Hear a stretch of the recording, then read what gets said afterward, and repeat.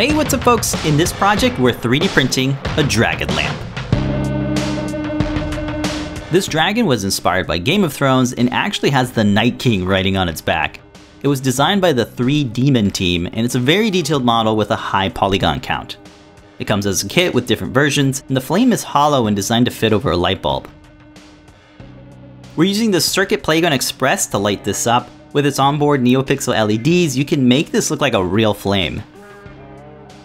We split the model into smaller pieces so that we could 3D print them without any support material. You can change the colors or program your own animations with CircuitPython. The Learn Guide is a great place to start, and there's tons of example code for the Circuit Playgun Express. Links are in the description.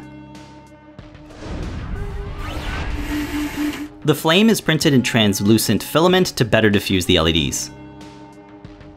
A large brim helps keep the parts in place, so we definitely recommend it for getting good adhesion to the bed.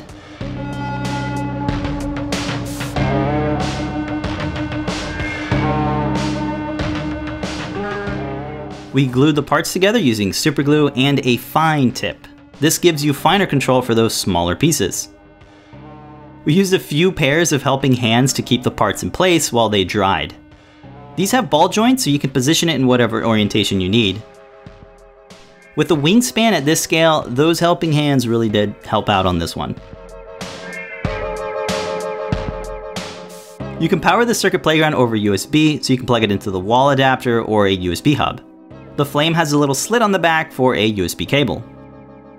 The dragon's center of gravity works much like one of those balancing bird sculptures. The mouth has a little opening and it just fits over the tip of the flame, so you really don't have to glue it, so it's easy to take it off, but you wouldn't want it to fall off. We think this is a really nice model, and we hope to see folks use more lighting in their projects.